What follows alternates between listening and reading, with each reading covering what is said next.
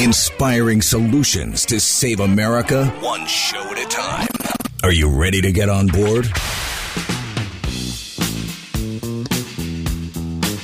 They believe that they can destroy this bond that exists between you and Trump if they somehow make Trump look bad, make Trump look like a reprobate, embarrass you about Trump. They can't do it because you came before Trump.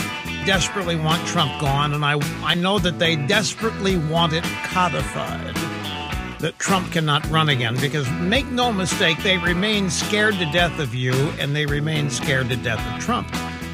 Trump, 75 million, 80 million votes, and I'm going to tell you, you're not going anywhere. Even if Trump does, you're not. Which I think remains one of our big campaign strengths going forward. They can't separate you from Trump.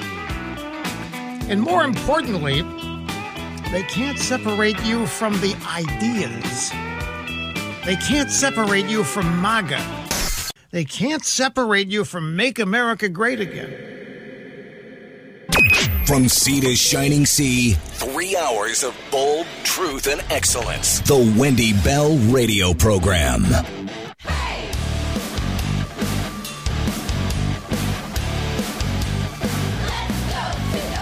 Hour number 3 of the Wendy Bell Radio Program. Welcome back, my friends. Delighted as always to spend time with you today. Everything we seem to talk about that comes out of the government is an unraveling, a debunking, a fact-checking of our own of garbage. And it's garbage by design. There's nothing that I can remember as of late that this government has told us that wasn't a purposeful, deceitful lie. And the reason why they have to do this is because they have to make as much money as possible in the limited time that they are where they are. And they need to have you under their thumb in some capacity because you foot the bill. You and your taxes and all the other nonsense, all the stupid green programs they push on you, all this idea of guns and violence and people hate each other and racism and viruses and blah, blah, blah, blah, blah. It's all garbage. This one, I think, is super dangerous, though. The guns kill people. Guns don't kill people. I've never heard of a gun firing itself. Period. And yet, of course, that logical reality is eliminated, carved out of any logical conversation about violence in this country, because the desperate goal is to separate you from your firearms. What is the last thing standing in the way between a tyrannical government and the people it abuses already but wants to oppress and control in perpetuity? The right to defend yourself, your firearms. And anybody on either side of the aisle who's down with any measure to restrict your constitutionally protected right in these United States to carry a firearm and to use it to defend yourself plays a very dangerous game. You know, the police are not coming to help you. What are you going to do? Grab a frying pan? Right? What are you going to do? When you have a firearm, it's game over. And sadly, Israel now, just 48 hours, 72 hours after that horrendous massacre and the murders of how many people? They finally realized that, you know what? We need to give to our citizens the ability to protect themselves. They have among the most strict rules about firearms on planet Earth. I mean, the hoops to go through in Israel, which is why only a fraction of a percent of anybody there goes through those hoops. And so what do you have? You have sitting ducks. And they experienced that in the most horrendous, horrifying way. This article from The Federalist, though, I find very interesting. Israel loosens strict gun control laws, to arm as many citizens as possible. Yeah, firearms are an amazingly effective line of defense. Here's your story. After horrific terrorist attacks by Hamas from Gaza, Israel's government made it slightly easier for its citizens to own firearms for self-defense. You remember what Ukraine did? They were handing out firearms to anybody who was around. Whatever the government's got, here's one for you, here's one for you, here's one for you. Regardless of what you think is going on in that conflict. It was move number one, arm your people. Do you really think people are going to start shooting each other, indiscriminately? No. Anytime I hear the government talk about gun control, where I hear Joe Biden talk stupidly about, the deer don't wear Kevlar vests. It's not what it's about, Joe. We all know what it's about. And it's about protecting ourselves from people like you who suck and governments that are corrupt. Because ours is. Here's the story. Israel, the tiny democracy in the Middle East with terrorists along its borders, has more stringent gun control laws than anywhere in the United States. Unlike our Second Amendment, there is no recognition of the right to keep and bear arms. After the horrific terrorist attacks by Hamas from Gaza, Israel's government suddenly made it slightly easier for its citizens to own firearms for self-defense. Hey, American officials, pay attention because we all know what's going on here. We know why you want our guns. And you're not getting them. Israeli Minister of National Security, Itamar Ben-Gvir, announced Sunday in Hebrew an emergency declaration that will allow as many citizens as possible to arm themselves. Currently, a mere 1.5% of the civilian population there has a license to own a gun. Sitting ducks. Ben-Gvir's emergency policies for the firearm licensing department went into effect in 24 hours after the massacre. The laws that require proving a need to own and carry a gun have not changed. However, those eligible to apply for a license under the self-defense test can now do the required interview on the phone instead of in person. I want you to hear how crazy this is. The hoops that people have to go through in Israel to protect themselves. People in Israel who are in the crosshairs of what? So here's what happens. The applicant will be approved for the license within a week under this new order. While a citizen can still purchase only one handgun, the limit on rounds of ammunition has been increased from 50 to 100.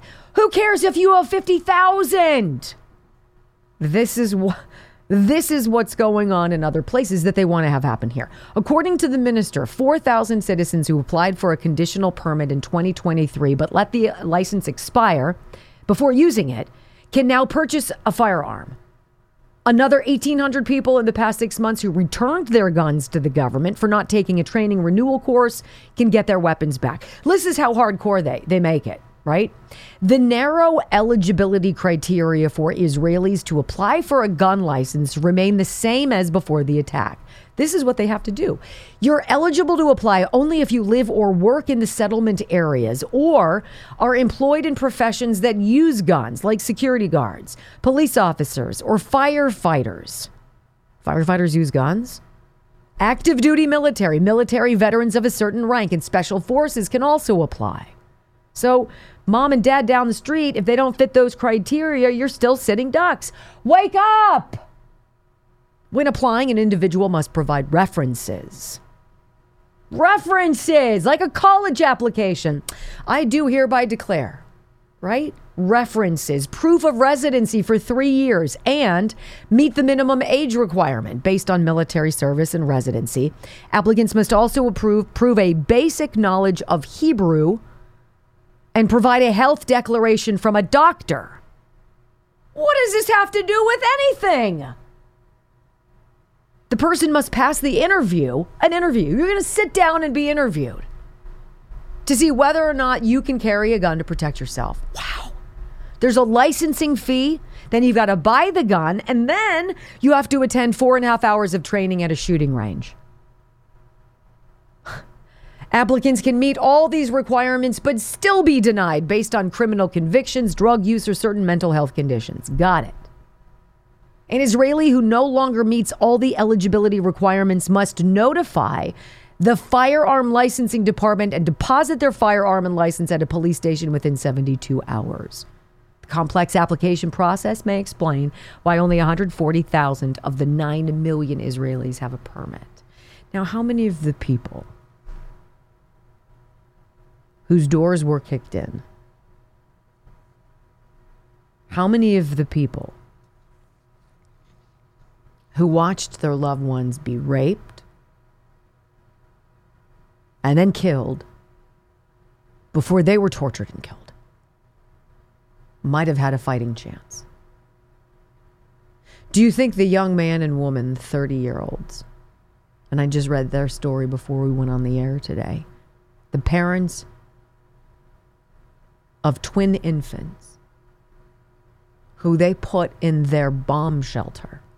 I guess they've got some bomb shelter underneath the house or whatever, and put their babies in there to save their lives as they went upstairs and had their doors kicked in and were murdered in their living room. And the babies were found 12 hours later by their grandmother who had survived. Do you think that maybe we need a great awakening in this world? I'm going to go with yes. Maybe, just maybe, Israel will want to rethink this. Who knows? Do not go anywhere. On the flip side of this commercial break, remember Sonny Hostin? Sonny Hostin said, when Jim Jordan threw his hat in the ring to become speaker, that she had an experience with him during congressional testimony and he terrorized her. It was awful. Well, there's a little fact check on that. Wah, wah. We're going to debunk that for you guys because that's what we do on the Wendy Bell Radio Network.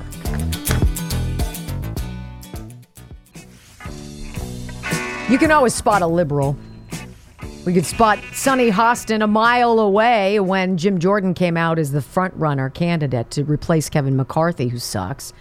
And, of course, the knives were going to come out. Anything to derail that. We don't want a constitutionalist. We don't want a conservative in that position, of course, instead of liberals. And so the knives were out. And she said something that was very interesting that caught our attention.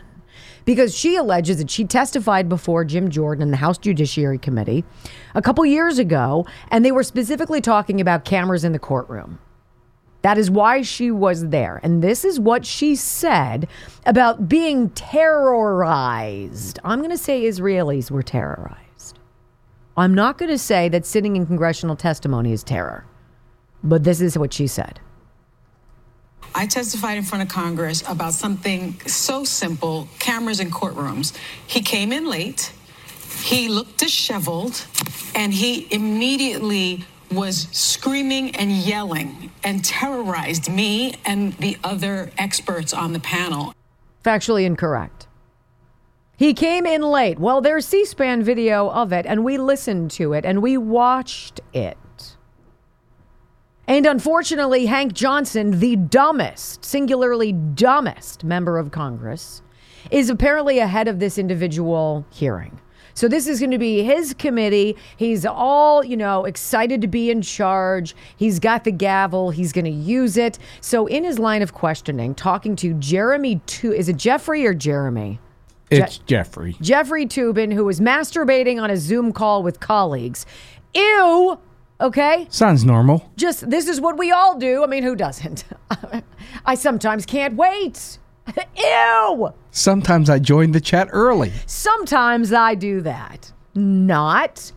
So he's sitting next to Sonny Hostin. For some reason, she's going to be a panelist on this committee. And so we listened to the entire 5 minutes. You've heard enough of us dissecting these hearings. They get 5 minutes to present their case, right? So you have 5 minutes to ask questions as a member of Congress.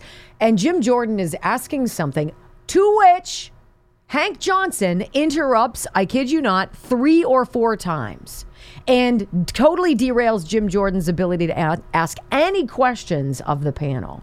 Not once did Jim Jordan ask a question or speak to Sunny Hostin. It did not happen.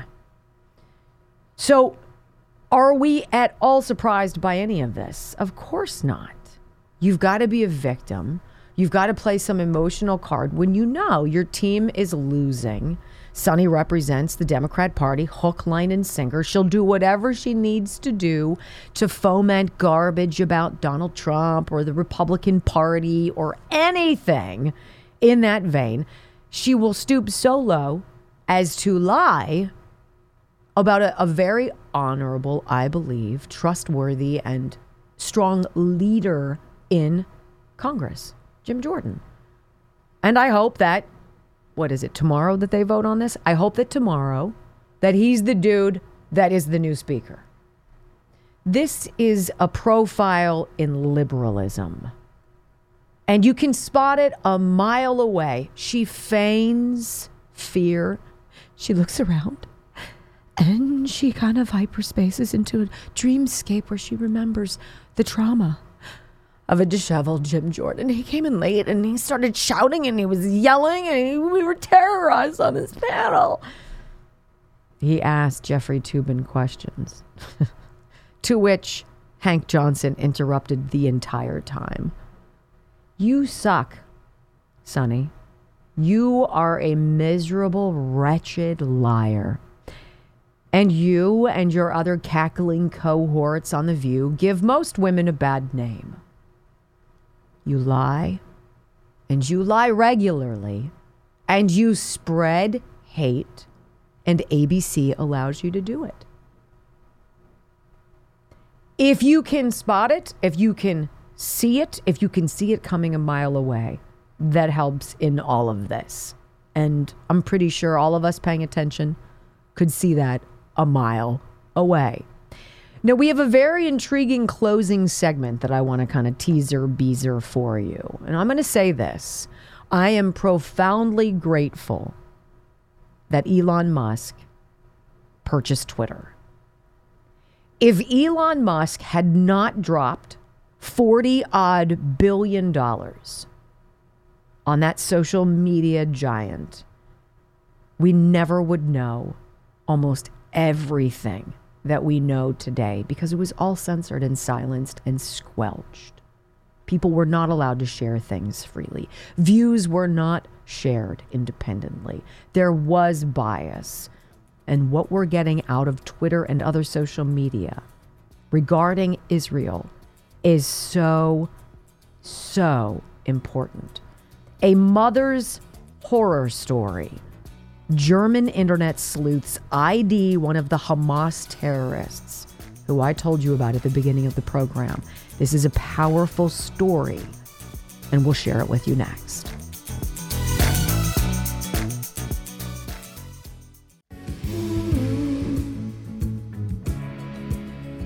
One of my guilty pleasures, if I ever have time to just sit down and turn on the television, which I almost never do anymore, if I'm going to watch a program and it's not Castle reruns, I watch that Life Below Zero, that show where they have these people who relocate or move to like 17 miles south of the Arctic Circle or whatever. And there are all these various areas and each one has a different story, but every single one of them is off the grid. They have a chunk of land somewhere in Alaska. The conditions are absolutely punishing. And they go it alone. And some of the people, there's one gal, she's got to be in her 60s. Her name is Sue. Watch her trying to raise chickens so that she has fresh eggs and meat during the winter months. Another guy raises like bobsled dogs or whatever. And so it talks about the efforts he goes through to make sure he has enough meat for his dogs during the just bitter cold temperatures. Things go wrong in their worlds, right? The weather is punishing.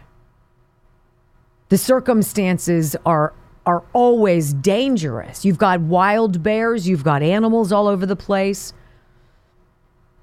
All of this, it's a threat. Every single day is a true victory where they survive. And they know, based on the time of year, how long they have sunlight-wise or in the season-wise to trap enough beaver or catch enough, salmon, or to shoot the caribou or whatever the animal is that they're looking to be able to field dress and take back and save for the entirety of their winter. I find it so alluring. Would I ever want to do it? I sort of, but I'm too much of a girl and I'd be a baby about it. I don't like being cold, factual, actual. But I so enjoy watching this, and I romanticize and fantasize about just turning it all off. They don't have a radio. They don't have television. There is no cell phone connection. They're literally on their own. Scary. Oh, my heavens. But they don't hear what we hear. And there's a shut-off valve that is very appetizing to me, particularly when it comes to stories like this. This whole idea of social media through Twitter helping identify savage, murderous thugs. It gives me hope, but it hurts my heart to see this. But it's important that we talk about it. It's a story I stumbled upon on the Gateway Pundit this morning, and it wasn't even on the top. It was like down in the bottom of the pages. And here's the story. German internet sleuths identify one of Hamas terrorists who murdered 30-year-old German-Israeli Shani Luke. And this is the young lady I was telling you about at the beginning of the show. One of the Hamas tourists suspected of killing the 30-year-old German-Israeli tourist Shani Luke has reportedly been identified. How is this even possible? How remote is this, right? It's not off-grid, though. As reported by the Gateway Pundit, the woman whose body was seen on video in the back of a truck on Saturday, driven by Palestinian terrorists to Gaza, has been identified as 30-year-old Shani Luke, a German citizen visiting Israel. She was attending the music festival held near the Gaza border fence when she was murdered by Hamas terrorists. At least 260 young people who were slaughtered at the dance party near Kibbutz Urim in southern Israel. I probably botched that. I beg your pardon. Shani Luke's body lay lifeless in the back of a pickup truck after Hamas raided southern Israel Saturday. Palestinians were filmed chanting, Allahu Akbar, Akbar. You know what I'm saying. God is good. As they drove down the streets of Gaza. The mother of Shani Luke issued a statement still hoping her daughter was alive. She verified that she had recognized her daughter in the footage and appealed to the public for additional information. She says they sent us one video. Hamas militants had sent us one video where I could clearly recognize our daughter unconscious in the car with the Palestinians. Now, the terrorist in question, this is amazing. The terrorist in question who was seen in the video is allegedly Mahmoud Aburjila, whose identity was revealed by German netizens. So they go online and they sleuth their way through all sorts of things to pinpoint who this guy is. And the only picture they have of him is this disgusting image. His ball cap is down, but you can see his face, you can see his beard, and you can see the 30-year-old's lifeless body below him.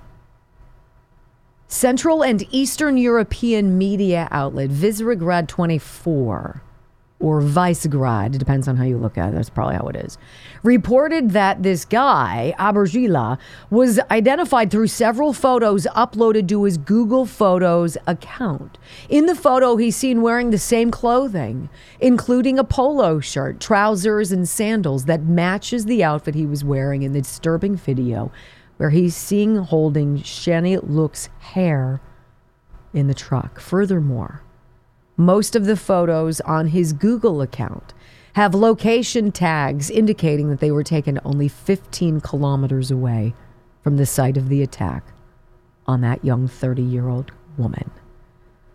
In a picture dated from August 22nd, he was wearing the same polo shirt on Shani as Shani's murderer from the pickup truck video, according to the media outlet. It's truly amazing. So, think back about why they didn't want Elon Musk to buy Twitter. Why they wanted a disinformation czar and board. Why so many FBI and CIA agents had failed into that revolving door into Google and into Twitter and into Facebook, and how many still are there. These stories that we're able to tell you, as despicable and heartbreaking as they are, and I cannot fathom what that mom feels like now, because she'll never get her daughter's body. And for the rest of her life, she will replay the last time they spoke, the last hug she got, the last everything. Had it not been for Elon Musk, seriously, do you think Jack Dorsey would have ever let these images come out? Do you think we would have even remotely the kind of access to the instant information that we have now? We would not. Look, as much as I fantasize about wanting to go away and escape and live by myself remotely on the land, if I even knew how to do half of the things that those people in Life Below Zero on TV do, would it be better? We wouldn't have these stories to share with you. I wouldn't know them. But ladies and gentlemen, I think it is undeniable that we have a very serious evil in this world. And it scares the liver out of me that a lot of it is generated from here in the United States. And I believe that it's in the highest echelons of our political government apparatus. And it's used funding by us, our money. How do you get that back? How do you stop those ridiculous sprees of spending? How do you return the money to we the people? How do we focus on issues that matter to us? How do we protect our border? How do we rise up against the cartels? How do we root out the governors and the attorneys general and the secretaries of state who are part of not just election schemes, but who get kickbacks for turning the other way and allowing children to be turned into chattel? Because that's what's going on in our country. Do you want to know about it? I don't want to talk about it. I don't want to believe in that. Where else do you think these 380,000 foreign unaccompanied migrant children have gone? Into the loving arms of someone somewhere who just couldn't wait to have them? I'd love that fantasy as much as I'd love Life Below Zero. But that's not what's going on. That's why they want your guns. That's why they want control of the media. That's why they want to push things that make you addicted. That's why they want to brainwash you with propaganda. That's why the media are in bed with them. That's where it all is. And that is why programs like this are so important, because we believe that you need to know. You know who knows? The Rock. You guys see the Dwayne Johnson video? Apparently The Rock realizes he probably shouldn't have gone on with his hand with Oprah, saying, hey, all of you people out there who've lost everything, why don't you chip in a few bucks? You know, you folks living paycheck to paycheck. Love to have you give a few bucks to this Maui Fire Relief Fund. By the way, I sent our Lahaina friend, Phil Smith. I asked him a question. Has anybody gotten any of that Rock and Oprah money? I got the answer for you. And the story next on the Wendy Bell radio program. So you remember the video, The Rock and Oprah standing there, his hand on her shoulder. They look very nice, right? Unfazed by the fires because it didn't affect them and their property, oddly enough. Saying, we're so excited. We're going to launch this thing. We're going to raise $100 million and we're going to give this money to all of the people who've lost so much. Because it's people helping people. And by golly, we need your help. Won't you give to our fund? And people were like, what? You have two individuals whose collective net worth is over $2 billion. And I think that's probably low because The Rock, I believe, is worth something like $800 million. And you've got Oprah, who is God knows how wealthy. Look, I'm all for capitalism. I'm all for people doing well. That's great. But talk about disconnect. Imploring everyday average people in this country who are living how many? Living paycheck to paycheck. How many who say if a $600 expense came their way, they wouldn't know what they would do with it. They don't have the money for it. Interest out of control. Payments out of control. People maxing out credit cards. Please give to our fund even though we're billionaires, or collectively so, right? So we were intrigued when apparently The Rock got enough blowback from his 384 million followers on social media. And he decided to put a video up saying, you know what, my bad. It was tone deaf. Probably wasn't the right thing to say.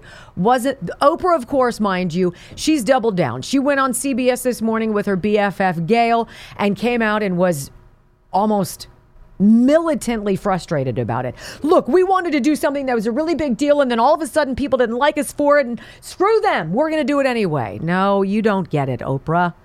You do shows, or did, on the $1 million makeover of your bungalow that your hairdresser did for you. And you think that you're connected with the people. Sadly, you're not. So The Rock has come out and he says, you know what, please forgive me. Probably wasn't the right message. I don't know if this is the right message, but I wanted you to hear it so you could think about it. Go ahead. There was some backlash that came with launching the fund, and I want to address and acknowledge that backlash right now. And here's what I have to say about that. I get it, and I completely understand. And I could have been better. And next time I will be better. And I understand, you know, money ain't falling out of the sky, and it's not growing on trees. And there's a lot of people out there who's living paycheck to paycheck. And I get it, and I know what that's like. I've lived paycheck to paycheck. $7, I know. I know what that's like. And when you are living paycheck to paycheck, I don't want to speak for everybody. I'll speak for myself. But I feel it's connected. When you're living paycheck to paycheck, I was easily pissed off and I was frustrated. And the last thing you want to hear when you are living paycheck to paycheck is someone asking you for money, especially when the person asking you for money already has a lot of money. So I get it. I understand.